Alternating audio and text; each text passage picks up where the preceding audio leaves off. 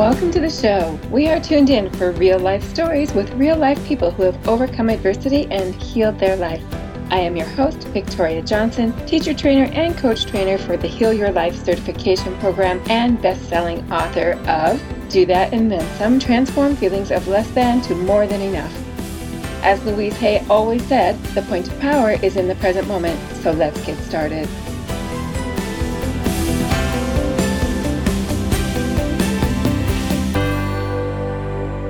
Well, hello, podcast listeners. Welcome back to another amazing episode. I'm really excited to share with you today a very unique individual, and she is going to help us with grief, as she is the grief guru. And her name is Kelly Nielsen, and she feels that her calling and purpose in life is to help people recover from grief and to know that that is actually a possibility. And I'm really excited to hear her message and to be sharing that with you. So thank you for joining us today. And Kelly, thank you for joining us today. Thank you. Thank you so much for having me. I'm thrilled to be here. I want to let people know where they can find you. So if they are able to look it up, maybe get on your website while we're talking or something, that would be wonderful. So the website is The Grief Guru. So guru is spelled GURU.com. So thegriefguru.com. And on Facebook and Instagram, the same, The Grief Guru, and YouTube as well. So tell us a little bit how you got involved with being the grief guru. Yeah. Well, it comes from personal, very intimate personal experience with grief and really losing the battle initially. So I grew up with kind of a lot of adversity in my life. And what I help explain to people is that grief isn't just when you lose a loved one. Grief really shows up in your life whenever you have a hope and expectation and then a reality that doesn't match that. So people can grieve a divorce, a job loss, even moving, even positive changes. Sometimes there can be grief and a grieving process associated with that. So I certainly have had my fair share of grief, having gone through divorce, bankruptcy. I'm a 2-time cancer survivor. I've had just kind of a lot of hardship in my life leading up to what I like to call the Super Bowl of grief. So in my life, I grew up in a household that was very dysfunctional and addiction abounded. My dad was and is an addict, and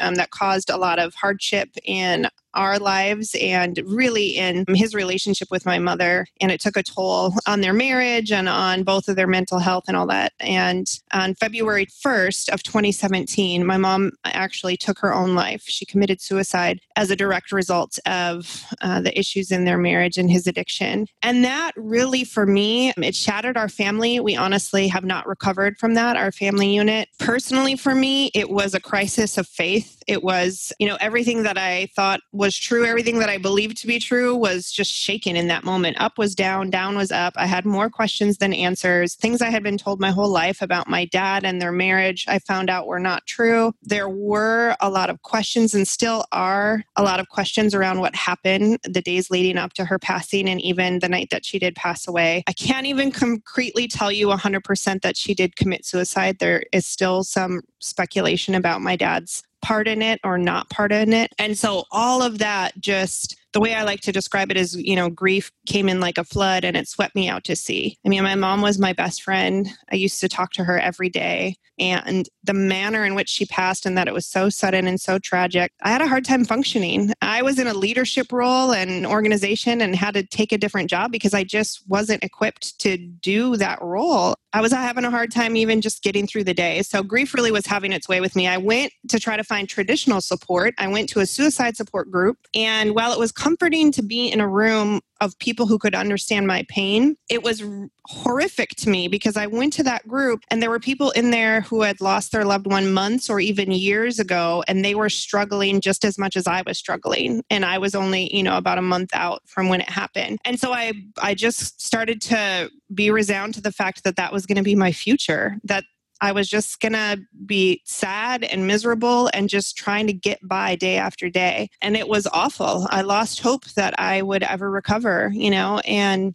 one of the things about grief, and especially sudden traumatic grief like suicide, is your friends and a lot of people just, they don't know what to do. It's kind of bigger than they can wrap their heads and hearts around. And so it can be very isolating and very lonely. And that's absolutely where I found myself, isolated, lonely, and with little to no hope that it would ever get better. And then thank God I saw a speaker that forever changed my life. I went to a conference. I actually had to go for work. And I saw a speaker share her story of surviving the Rwandan genocide. Her name is Immaculate, and she shared the horrific account of being hid away in a bathroom for 90 days with 8 other women while literally everyone she knew was being massacred around her. And they were airing it over the radio. So she heard over the radio her family being killed, the people in the village next door being killed. She not only shared about surviving that, but she shared about the healing process after that when it was all said and done and she came out of the bathroom, how to forgive and be healed and learn to walk and live again. And I saw her on stage full of joy, full of hope, full of expectation for good, living a full, rich life. And for me, it was this huge pivotal light bulb moment that if God can do it for her, he can do it for me. If it's possible for her, then it's possible for me. And so I decided right then and there that I was going to figure it out. No matter how long it took or whatever I needed to do, I was bound and determined that I was going to get better. I was going to get back to living a life that I loved. And I set about to find the tools and resources to do that. And it was a far and wide search. In my experience, there's not a lot of examples. There's not a lot of people teaching us how to do this well. There's a lot of people describing grief and comforting and letting people know it's okay for them to grieve. But I don't see a lot of examples of people saying, hey, grief is a real thing. And here are the things you can do to help, So I just, through research, I just started studying about the mind and neuroscience and neuroplasticity and just started paying radical attention to my own body, my own energy, my own, what I'm reading, what I'm eating, and taking care to note what helps and what doesn't help. So through research, prayer, and good old trial and error, I started to learn the things that were helpful to me. And I started to get back on my feet. I started to feel more like myself again. And it didn't come too soon. I'm so thankful that I went through the process and learned those skills, because a year and a half after my mom passed away, my 20-year-old son died of a drug overdose. And as any parent who's lost a child will tell you, grief showed up again. Grief showed up in a big way and was there wanting to sweep me out to sea again. But I had learned so much through the process of grieving my mom. I had learned what was helpful and what was hurtful. And I knew how to avoid the traps that keep people stuck. And so the process of grieving my son was like night and day difference from the process of grieving my mom. I was able to get back to a place of functioning and experiencing joy so much sooner. Now, it doesn't make it hurt any less or it doesn't minimize anything. I just was able to function and start navigating so much sooner than with my mom. And it was then that I realized, this has to be shared. People don't know this. And if you wait until someone dies and then try to figure it out, you're kind of in the midst of it right there. And so that's when I decided, this would become my life's work. This would be the message that I will carry to my grave, my own grave, and share with as many people as possible between now and then. And so that is how I became the grief guru. Wow, that is an amazing experience. I was going to say story, but it is an experience that, I can feel little bits of just as you speak of it. And I've made so many notes about what you said. And one thing that I wanted to go back to is that you said you learned what was helpful and what was hurtful. Mm-hmm. When you were going through the process. Are you able to expand on that a little bit? Yeah. And really what I teach people is a 5-step framework that I help people implement in their life. And so the first step is establishing a framework for yourself. So that's kind of the first tip, is to get really clear with yourself about what you believe and what you want.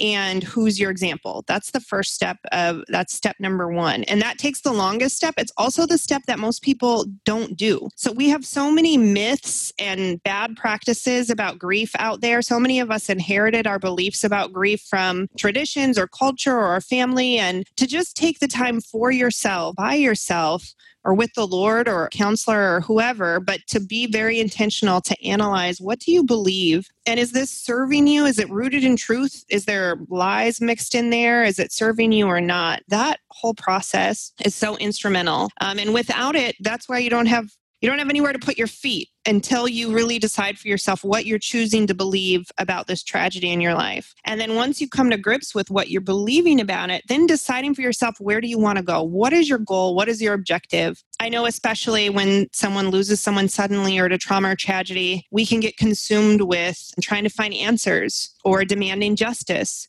or wanting sympathy. Those are some of the common, I say traps, but they're not always a trap. Maybe you are supposed to pursue answers. That might be what you're called to do right now, but only you know at what cost and how long you can do that before it becomes a detriment. For example, with my mom, I was livid. I felt like the medical community, the police didn't even investigate anything. I felt that everyone just saw this 60-some-year-old woman and, called it a suicide and didn't even do their job. I was so infuriated by that and wanted justice for her name and her honor and pursued all these things. And I finally came to the conclusion that I didn't have the emotional or financial reserves to be able to take on that fight. And that God wasn't asking me to take on that fight. And I finally came to the conclusion that what I wanted more than anything was the restoration of peace and joy in my life. And I found for myself, in order to do that, I had to lay down my rights, my demands for justice and answers and those things that my reasoning mind was screaming for. I needed to lay those down and trust those to the Lord so that I could receive his peace, which is what I did receive. And so that's part of what I help people to do. And I help point out some of those traps that people can get stuck on. And certainly our culture and society doesn't help. Like this one is going to poke a lot of people, but sympathy.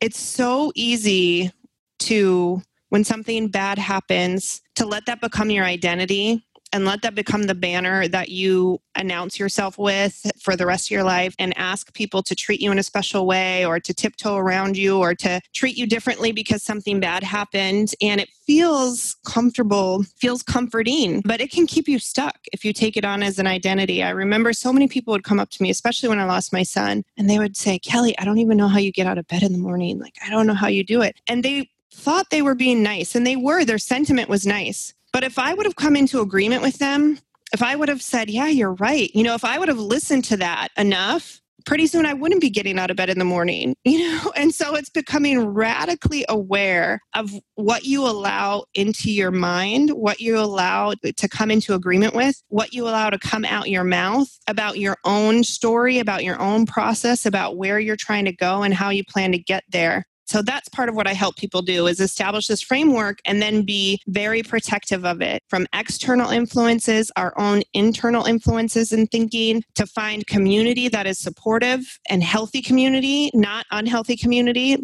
like the support group that I went to. And then finally, the last step in my little process is to find a purpose for your pain. I believe that nothing that happens to us, good or bad, is meant for just us. It's always meant to benefit others as well. And so if you can learn to take a look at the tragedy, I don't care what it is, and find the purpose in it, find the ways that it benefits you or could benefit others, that is where the magic happens. That's where the awful thing can become rewarding or can be redeemed. It can be restored. It can actually add a layer of richness to your life that you wouldn't have had otherwise. And that's what I help people to do. And I have no doubt that you are truly the grief guru, are really changing lives by helping people to recognize that, like you said, they don't have to be a victim of their circumstance. They don't have to be stuck. And I would be one of those people who would say, Kelly, I don't know how you get out of bed in the morning. Right. Really?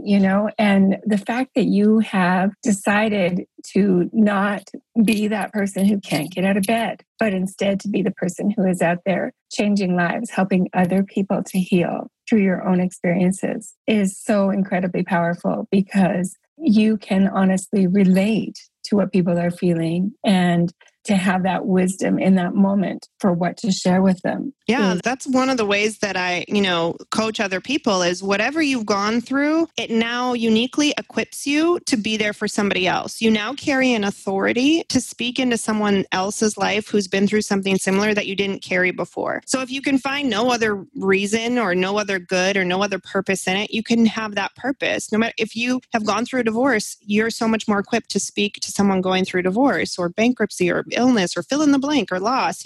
That's one of the things that you can do. And I do want to share a disclaimer because I think the temptation for people would be to think that I don't ever have tough days or that I just have it all together and I live this amazing life and it never hurts and it's never hard. And that's not true. It is hard. For example, yesterday, I did not get off my couch all day yesterday. Yesterday was just a very heavy, hard day for me. My daughter was with her dad, and so I was all alone on Easter. And, with everything else, with the quarantine and everything else, I just felt on my own. And it was a hard, heavy day. And so I want people to know, it doesn't mean the heartache goes away. I don't have a magic eraser to take it away. What I am here to tell people is that it is possible and it is worth it.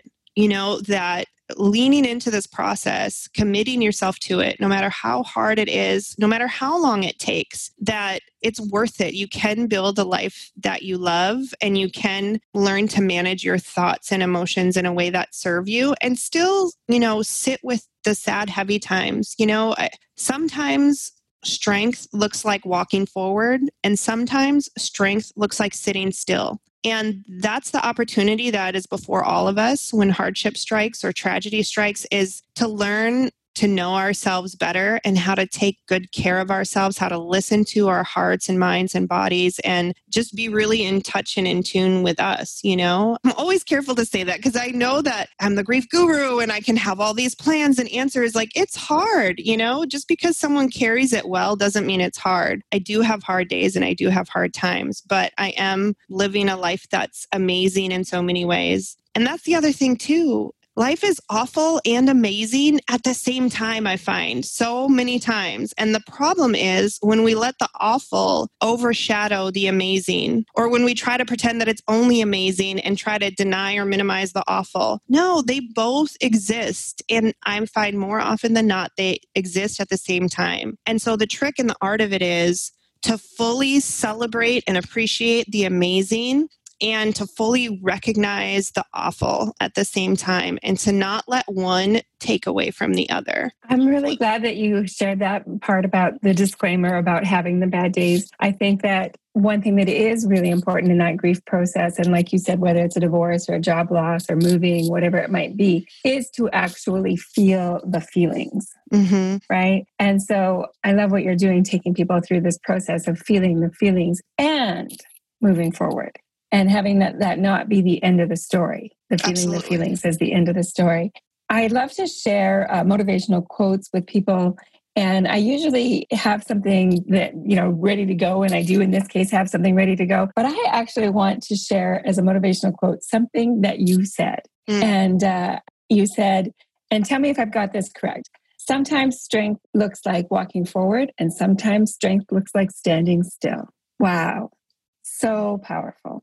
So powerful. I love that you are sharing with people how to advance their life through the adversity that we face. We all have different things in our life, different things that come up that set us back. One thing that I was thinking about when you were talking is when people are giving up an addiction and they're recovering from addiction, feeling the grief around that as well, and recognizing that there's all these different places in our lives where grief does show up. I know a lot of people through this pandemic are feeling a sense of grief just because of the overall global community and what is going through. So your work is so incredibly important. And I asked you prior to recording for one motivational tip, and you said your past doesn't define you, it prepares you. And how beautiful that you have taken this tragic past and let it define you as the person who is helping other people to overcome the adversity in their lives. And, you are now the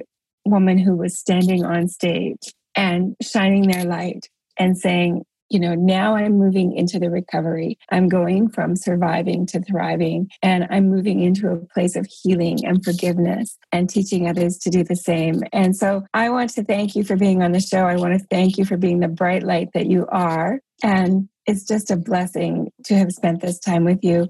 And please do look up Kelly, because as you got from this short time that we had together, she is amazing at what she does. thegriefguru.com, on Facebook and Instagram at The Grief Guru. Check out her YouTube as well. Be sure to subscribe because I'm sure there's lots more amazing content to come.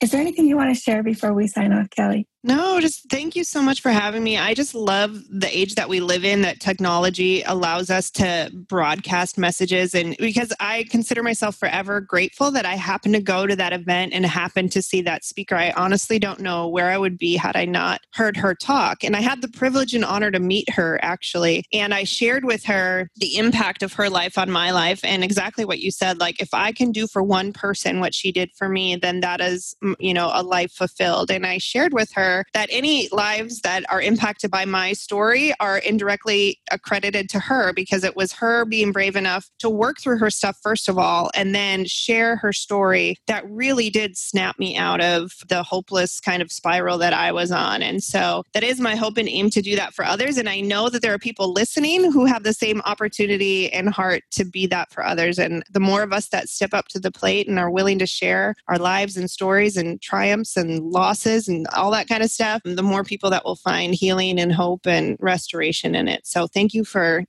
having a platform to be able to share so many impactful stories. Oh, thank you. And you're right about that ripple effect. For the people listening, if you can just visualize, that pebble dropped into still water and the ripples going out. That's the ripples going out from you, Kelly, and from each person listening who is working towards making their life more purposeful and more helpful to others. And together, that is what will heal all of humanity and the planet. So thank you all for doing your part. Thank you for being who you are. Thank you for stepping into your power. And thank you for being with us today.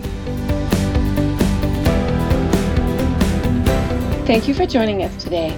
If you would like to become an internationally certified Heal Your Life teacher and coach, please visit thetraining.ca.